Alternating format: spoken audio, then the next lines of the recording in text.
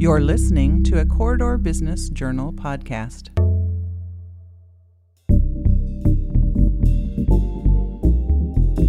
I'm Nate Kading, and this is Real Success. This is the Corridor Business Journal podcast where we explore the life and careers of Eastern Iowa's most influential business leaders. Tim Semmelroth is a partner with RSH Legal, a Cedar Rapids law firm focused on representing the injured and disabled. If you live in the corridor, you've probably seen his face on a billboard or a commercial, but we wanted to learn a little bit more about the man behind the message. Tim is a Drake and University of Iowa alum, a former adjunct professor, and a member of the American College of Trial Lawyers. He's helped grow RSH into a 10-lawyer firm representing Iowans across the state, and he has even bigger aspirations for the future. I talked with Tim about his earliest experiences with law, his path to becoming the face of the firm, and how he keeps himself up to date in such a fast-changing industry. I learned a lot, and I think you will too.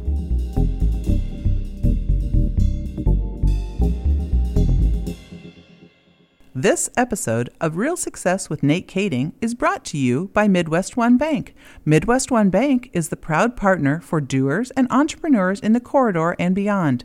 As an SBA preferred lender, our team is ready to help you reach your business goals. It's empowered money management. It's MidWest1 Bank, member FDIC. All right, Tim, thanks so much for taking the time. Talk to me a little bit about your path to being a lawyer and growing up here in the Cedar Rapids, Iowa City area. Was it always something that you saw in your future? Pretty early on. So my dad worked in a factory. My mom was a teacher. I had never met a lawyer until I showed up in social studies class when I was in middle school in Mr. Efting's social studies class. And he pitched this idea that, hey, there's this program called mock trial, and you can learn about what a lawyer does, and you can put on cases, and so he pitched that. He said that we were going to get a day off of school, and I was in, and that I can probably trace most of the best things that have happened to me professionally to being in that social studies class. That's awesome. And as being able to speak and argue your case, is that something that you look back as a kid that all you were really good at doing that, or is that a skill you've picked up over time? Oh, I think my parents would tell you that I definitely like to argue. Get some more allowance and negotiating your way through that. And so it was it's a great way to develop presentation skills. It's a great way to learn teamwork. First team I was ever on with girls, and that was an important thing where I realized, wow, they're great teammates. So it was definitely the thing that drew me to the practice of law, because every mock trial team has a lawyer, an actual lawyer who coaches the team. And so in doing that in middle school and in high school and in college, I had a chance to meet a lot of great lawyers from throughout Iowa, and that helped me realize, it's like, hey, I think I want to be somebody like that. Right. And then as you went through high school, was there anything that you did growing up? Because you own your own practice now, or a partner at your law firm, and that's a whole other, owning a business, operating a business is different than practicing law in and of itself. Did you do anything entrepreneurially as a kid growing up that kind of had that scratch that business itch? Well, I still go back to the middle school where I learned about mock trial, and I helped coach the team. And so one of the unfortunate sides of that is that the teacher gets to tell stories about me, and now my kids, go to that school and hear those stories. And so one of the stories he likes to tell is when I was in middle school, I would stop at the gas station and I would buy candy at the gas station, and then I would bring it to St. Pius Elementary School and sell it for a markup. So nice. I guess entrepreneurialism is something that's been part of me for a long time. That's great. And then once you finished high school there at Cedar Rapids, you went on to Drake for your undergrad, correct? Did you have a variety of different options? Was it at that point where you were still kind of lasered in on a career as a lawyer? Well, I admired a lot of lawyers. I thought that might have been something I wanted to do, but I was not a great student in high school. Okay. And so I went to Drake, thankfully, because they let me in. and so one of the big turning points for me in high school or in college was I show up the first week. I had gotten a pretty good AP test score, and so I wanted to get out of freshman English. And so I remember going into the dean's office and saying, hey, based upon this AP score, can I get out of freshman English? And he opens up my file and he says, Mr. Semmelroth, I'm looking at your test scores here and I'm looking at your grades. I see you're an underachiever. And that just hit me. Mm-hmm. And at that point, I decided I was going to be a better student. And the great thing was, and one of the reasons why I went to Drake, besides the fact they'd let me in, is they had one of the best college mock trial programs in the country. And so I joined that program, and we ended up winning a national championship when I was there. And so that definitely, if there was any doubt as to whether or not I was going to go to law school, all those doubts were resolved during my time in Drake. So you had a nice, long-standing, illustrious mock trial career. Is there anything looking back, like college, high school days or earlier, is there like one trial or one moment there that would be your, sort of your highlight growing up, or a memory from mock trial? There are different things that stand out for you. I remember when I was in middle school, and we were actually judged by a law professor at Drake. Mm-hmm. And after the round was over, I had cross-examined somebody, and he said, Mr. Semmelroth, your cross-examination was nice, but if I had had a flag, I would have flagged you for unnecessary roughness. You laid it on thick, huh? What makes a successful cross-examination? What if you were to name the top 3 things that make that successful? What would that be? Well, you have to have a plan, and you're really telling a story. So the idea is that you are telling the story that you want to tell through the witness, and hopefully you're asking the questions in a way that they just have to say yes. They have to agree. Leading them into it as you go forward. Yeah, exactly. And then what have you refined over the years? I mean, what areas within a cross-examination as a lawyer have you gotten better at? Where do you think, or where do you have more room for mastery as you look ahead? Well, the biggest thing that you have to realize is in a courtroom, unlike a movie, the jury doesn't think that you're the star. Mm-hmm. Okay, they sympathize a lot more with the witness, mm-hmm. and so one of the things that I had to work on was making sure that I'm treating the witness with respect, because I want the jury to think that I'm being reasonable with this person and that I'm just getting to the truth of the matter. And if I'm up there beating somebody up, the jury's going to think this guy's a jerk, right. And that's not going to serve my client well. Yeah, and there's an art form to that, right? I mean, that's something you probably can't just learn in law school. That's something you got to learn over time, and knowing people and the interpersonal skills and reading the room. And talk a bit about how you've developed some of those skills. Well, I mean, there's lots of things that I think have helped me in being in the courtroom. I think back to the longest job I had before I was a lawyer was I was a counselor at a Boy Scout camp for 8 years. Okay. And so that having to get the attention of a bunch of boys between the ages of 10 and 16. Yeah, if you could do that, then you make the courtroom look really easy. Exactly. And so that was a really important thing. I find that there are a lot of lessons that I learned at Boy Scout camp that translate well to being a good trial lawyer. Mm-hmm. And then I've had the benefit of a lot of good mentors who I learn a lot from everybody who I've worked with. How do you keep up? I mean, I know there's a bunch of other components to being a lawyer than just in the courtroom, but are there ways that you continue to hone your courtroom skills? Are there professional development outlets, those sort of things that are available to you, or how do mentor groups? What does that look like for you now? How do you? Absolutely. So in Iowa, you need to do 15 hours of continuing legal education a year, and I am. They call it CLE. I am a CLE junkie. So in a given year, I will do probably three and a half times that much. And wow. So the thing that I've been doing recently is there's a famous lawyer from Wyoming, Jerry Spence, okay. and he has a ranch out in Wyoming where you can go and learn with lawyers from around the country. And so for the past 3 years, I go there. For at least the first time you go through it, it's a 3-week-long program. Oh, wow. But now the graduate level programs are a week long, and so I do that every August. And just the chance to learn from people around the country is really amazing. And he's one of the great trial lawyers of our time, and so the chance to learn from him, even though I mean, he's getting up there. He's in his 80s. Is still pretty impressive. What are his hallmark characteristics, Jerry Spence's? Like, if you were to define how he handles a courtroom, what would they be? He wants you to be able to be yourself, Mm-hmm. and recognize that it starts with yourself. That if you are telling an authentic story, your client's story in an authentic manner, and the jury believes you and believes you care about your client, then you're going to have success more often than not. Is there, looking back on your professional career as a lawyer, has there been a mistake or two that you've made that you've learned the most from, whether it be in the courtroom or with a client or anything along those lines? Has there been something that's really, kind of forced you to go back and re-examine how you did things? Sure. I think that when I started, I thought that I could just focus on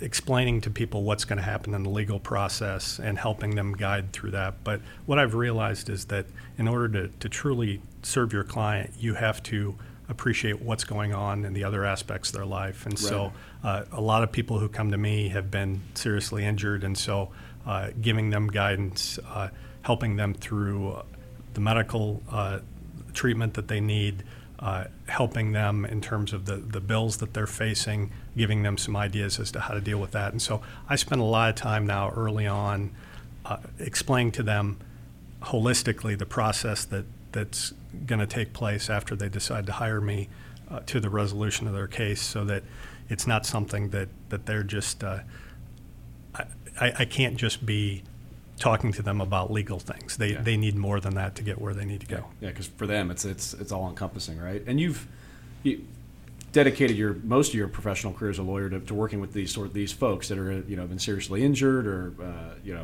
sometimes wrongful deaths, those sort of things. And these are people that are at very vulnerable moments. But lawyers can choose to represent companies or governments, whatever that might be. Talk a bit about how your path to this specific niche that you've carved out as a lawyer.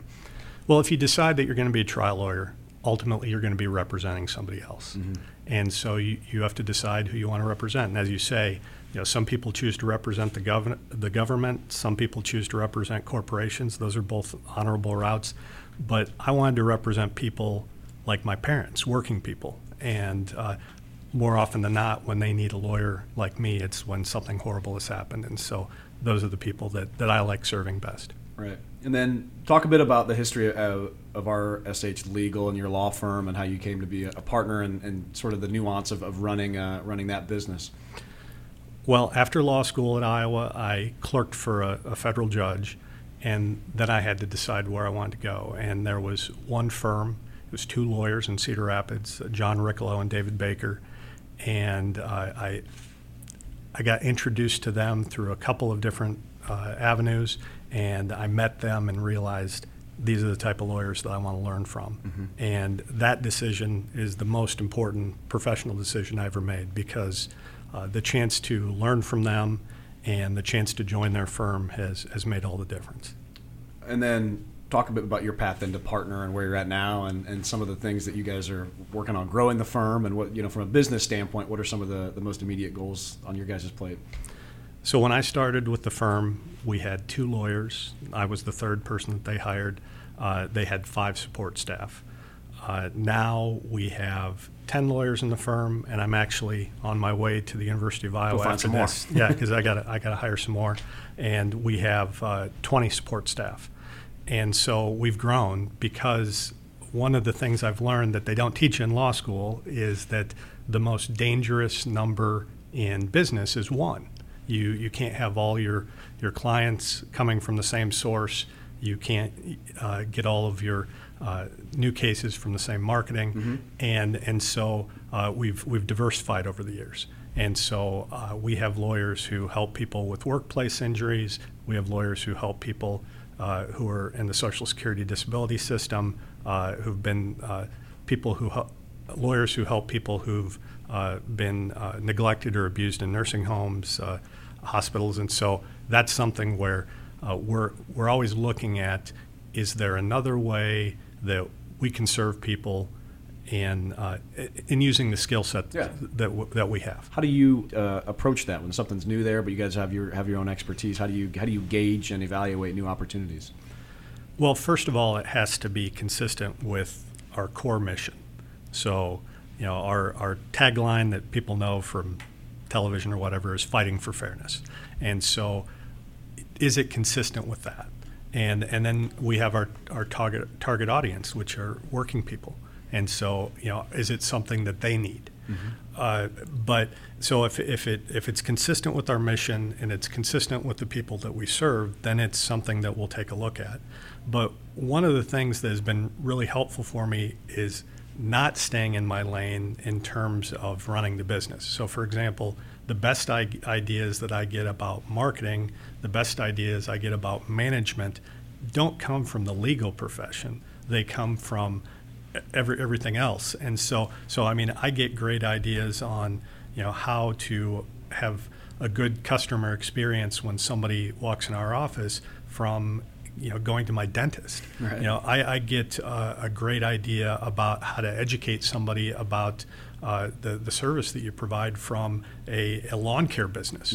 And so one of the things that I've really tried to hone over the years is looking at other businesses, seeing what they do, and trying to be creative enough to figure out how can we take those good ideas and translate them to the practice of law. That's awesome. That's a great approach. Well, what's been the most challenging thing for you? You go to school to learn how to be a lawyer around running and operating a business. What is the most challenging thing now, other than finding the time because you're practicing law full time and then also helping grow and manage a business? Oh, I think everything. The marketing of the business, human resources. We're in the process of expanding right now, and so one of my partners is responsible for dealing with the contractors and everything like that. And so there's nothing in law school that prepares you for any of those things. Yeah. The thing that has helped our firm is that we've sort of picked lanes. I have two partners, and we each have a lane. And so the lane that I picked relatively early on was marketing, and so that's I consider probably one of my biggest jobs, other than representing the clients who hire me, is to make sure that all the lawyers in my office have plenty of work. Sure. How would you define your guys' approach to marketing and business development? How are you guys attacking that as a firm? Education-based marketing. Okay.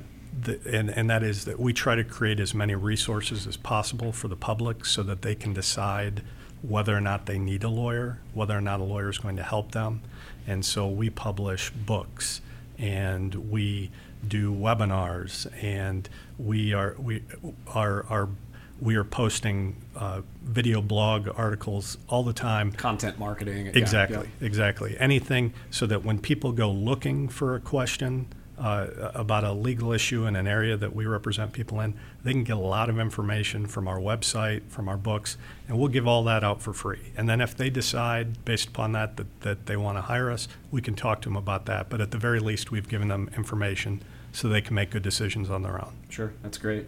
And law firms like yours, are very prominent within a community, and I know it's really important for you to play an important role within the region, the Iowa City, Cedar Rapids area. Talk a bit about your approach to kind of community-centric business ownership and the role that you play within the community.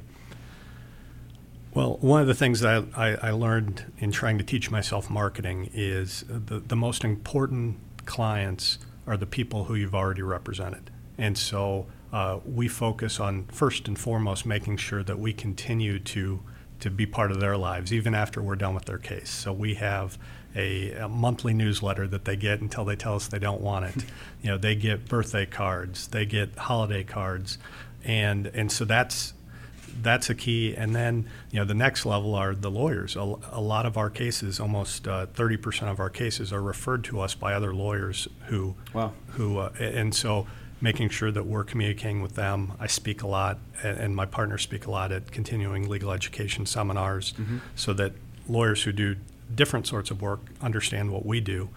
And then the last level, and that's really what's happened in recent years, is that we need to make sure that it used to be if somebody needed a lawyer, they would talk to somebody that they knew at church, or they'd talk to a friend or whatever. now today. They're Googling you.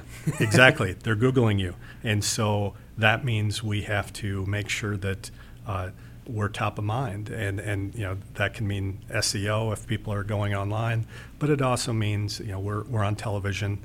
We have billboards, things like that. And so all of those things so that hopefully, we have enough name recognition that when somebody thinks that they need a lawyer like us, that we're the first person they think of. Sure. Have you seen much disruption? One of the things we talk a lot about on Real Success is just people, how they're dealing with disruption and technology in their industry and those sort of things. Have you seen and encountered much of that in your line of work in the legal world? And how do you see that playing out over the next 5-10 years and changing even more?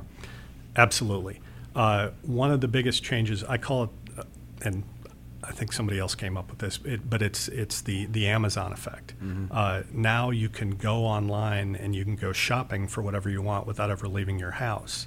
And similarly, if that's how people are conditioned, that they can buy things that normally they would drive to a furniture store or even a car dealership, right? Now they want to do that online. It's no different in the practice of law. And so people want to go online. They may want to talk to a lawyer on the phone. But ultimately, the idea of like driving to Cedar Rapids and signing a contract or doing this, they're constantly asking, well, how much of this can we do online? Virtually, yeah. And so we are investing a lot in our infrastructure so that we have the ability to do that. Can people e-sign things? If they give us information once, is our database set up so that we can put that in whatever format they need instead of constantly sending them papers that they have to sign or fill out. Right. And so that's probably I think the biggest challenge is that 20 some years ago when I started, people wouldn't consider hiring a lawyer without being in the room with them and sizing them up. Right. And now I think more and more people are just like, okay, I'm talking to you on the phone. Yeah, you seem all right. What do we have to do to get this thing going? Sure. And you've got to be able to have a system in place to meet them where they want to be. Right. What are the unique human skills that you think can't or shouldn't be disrupted in the legal industry? I mean, are there things that are really important for you with a client that you would never move virtually? Are there any of those sort of things? Sure. The biggest thing, what I tell clients when they come in for the first time is I say, you need to decide whether or not we're communicating well.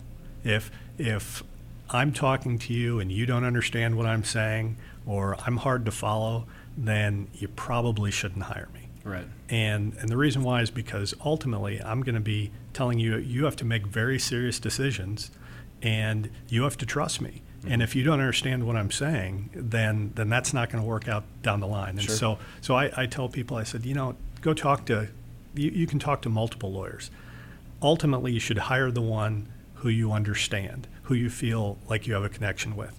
And obviously, given that I'm of the age where people used to come into the office, I'd prefer to sit down and meet with somebody.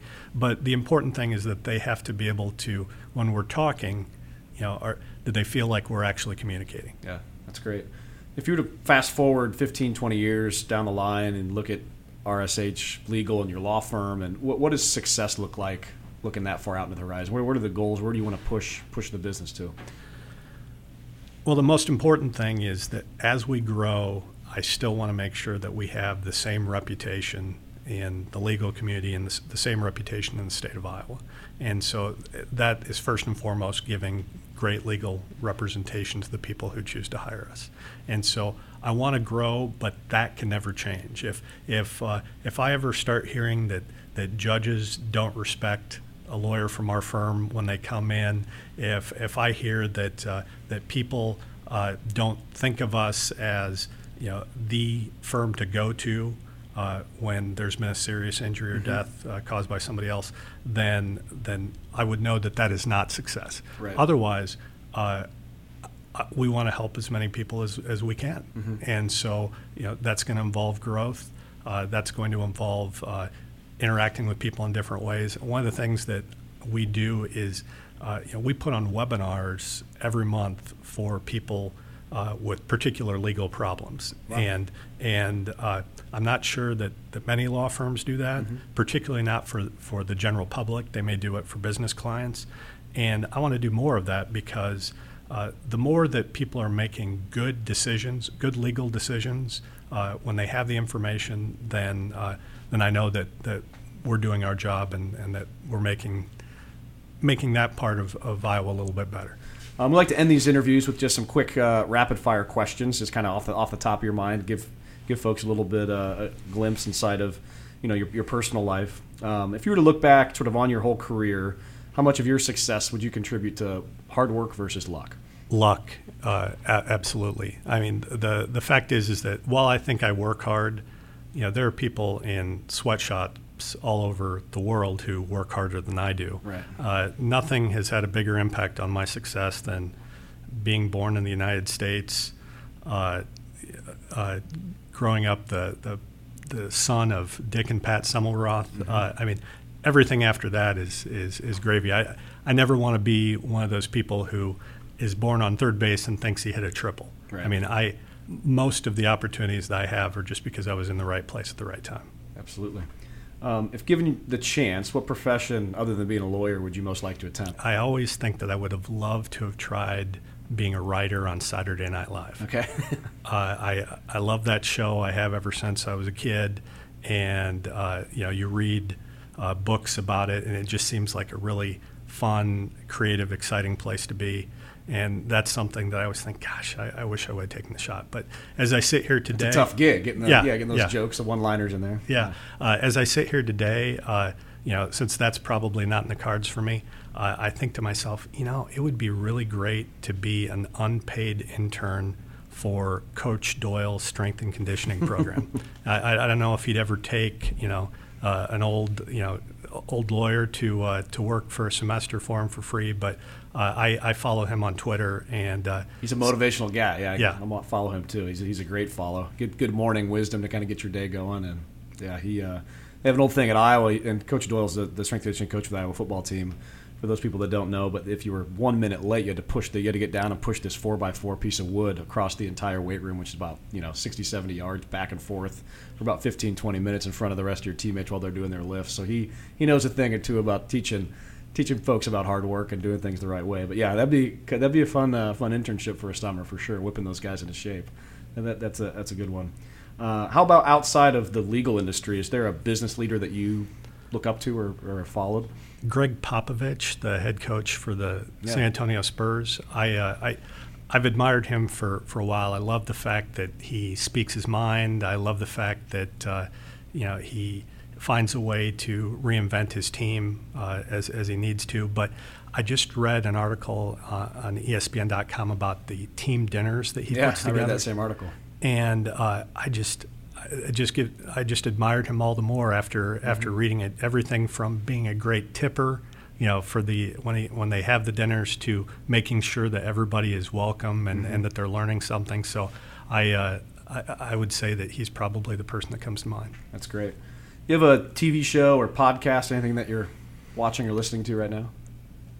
Well, up until last year, I would have said anything that Anthony Bourdain does. Yeah. So whether it's No Reservations or Parts Unknown, obviously, he died last year, and so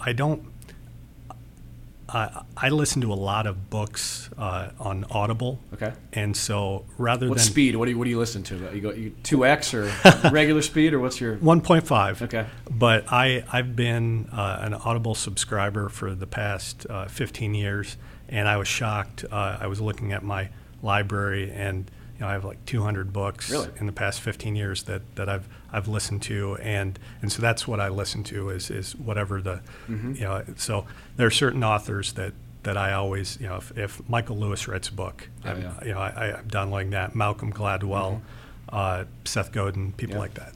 How do you digest those books? You're listening to them on tape. Are you a note taker, or how are you getting your key pieces of information? It's always something. The hard copy for me is always good because you can highlight, you can make notes on the margin. But when you're listening to an Audible, what's your best way for capturing that information? A lot of times I'll just dictate. So I will, particularly if I can stop and then dictate something. And so it's probably not the safest way to drive down the road in Iowa, but that's my secretary gets these